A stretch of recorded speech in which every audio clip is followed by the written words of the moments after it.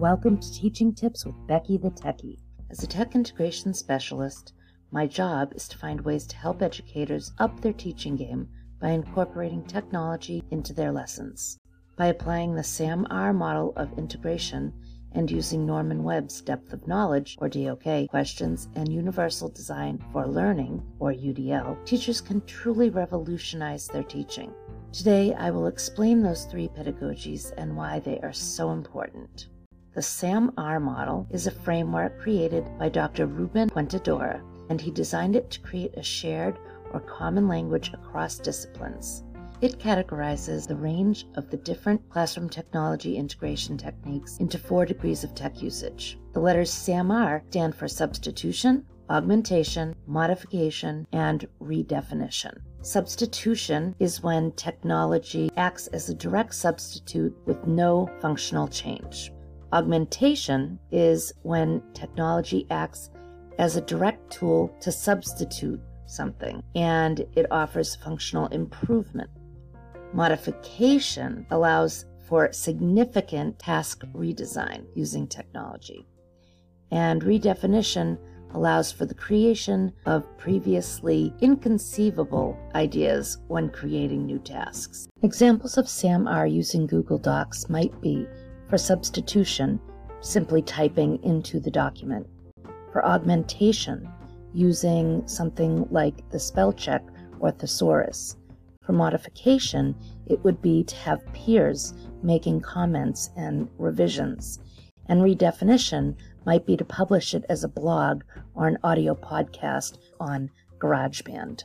The SAM-R model is an especially purposeful tool when the goal is blended learning and shifting the cognitive load to students. When we create lessons using SAM-R, we make teaching and learning a smoother experience for educators and students alike. And in the long run, adding these technologies saves time and energy for the educators.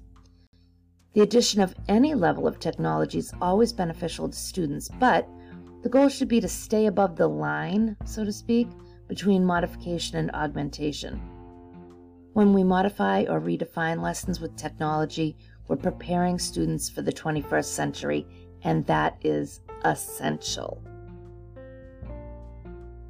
The DOK model is broken down into 4 levels as well. Level 1 uses recall and reproduction.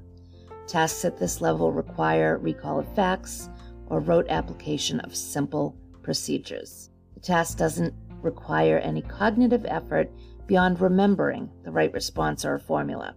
It's basic memorization. Level 2, skills and concepts. At this level, a student must make some decisions about his or her approach. Tasks with more than one mental step, such as comparing, organizing, summarizing, predicting, and estimating, are usually level 2 skills. Level 3 is strategic thinking. At this level of complexity, students use planning and evidence, and thinking is more abstract. A task may have multiple correct responses, and students need to justify their choices. Examples include non-routine problem solving, the designing of experiments, or analyzing characteristics of a genre. Level 4 is extended thinking. Level 4 tasks require the most complex cognitive effort. Students synthesize information from multiple sources, and it may take an extended period of time. And the transfer of knowledge from one domain to another is often present. Designing a survey, interpreting the results, analyzing multiple texts, and extracting themes, or writing an original myth in an ancient style would all be examples of level 4. So just like with the SAM-R, we're aiming to get as high in the levels as we can with our students. The concept of Universal Design for Learning, or UDL, is a framework that addresses the notion of inflexible, one-size-fits-all learning. When lessons are designed to meet the needs of the average student, they fail to provide all the individuals in the class with fair and equal opportunities to learn by excluding learners with different abilities, backgrounds, and motivations. UDL is all about variability, and it offers choices and more flexible goals, methods, materials, and assessments. UDL is based on neuroscientific research, but simply put, it gives all students an equal opportunities to succeed. The approach to teaching with UDL offers flexibility in ways that students access material and in the ways that they show what they know. UDL also looks for different ways to keep students motivated. There are 3 general principles. The first is about engagement. It looks for ways to motivate learners and sustain their interest. For example, giving choice, giving assignments that feel relevant to the students' lives. It can make skill building feel like a game, and it can help create opportunities for learners to get up and move around. The second principle is representation. It offers information in more than one format. For example, an instructor could do a worksheet along with maybe an audio recording or maybe a video.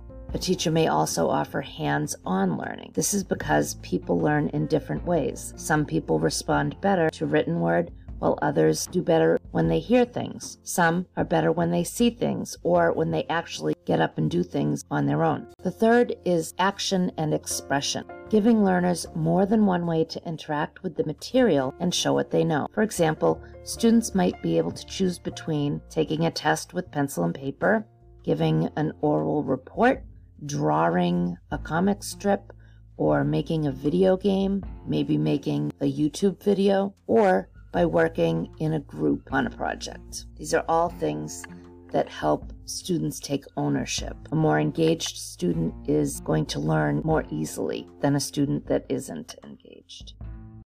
With this podcast, I hope to help teachers find ways to incorporate these 3 pedagogies into their teaching and make the experience better for everyone. This has been Teaching Tips with Becky the Techie. I'll see you next time. Happy teaching.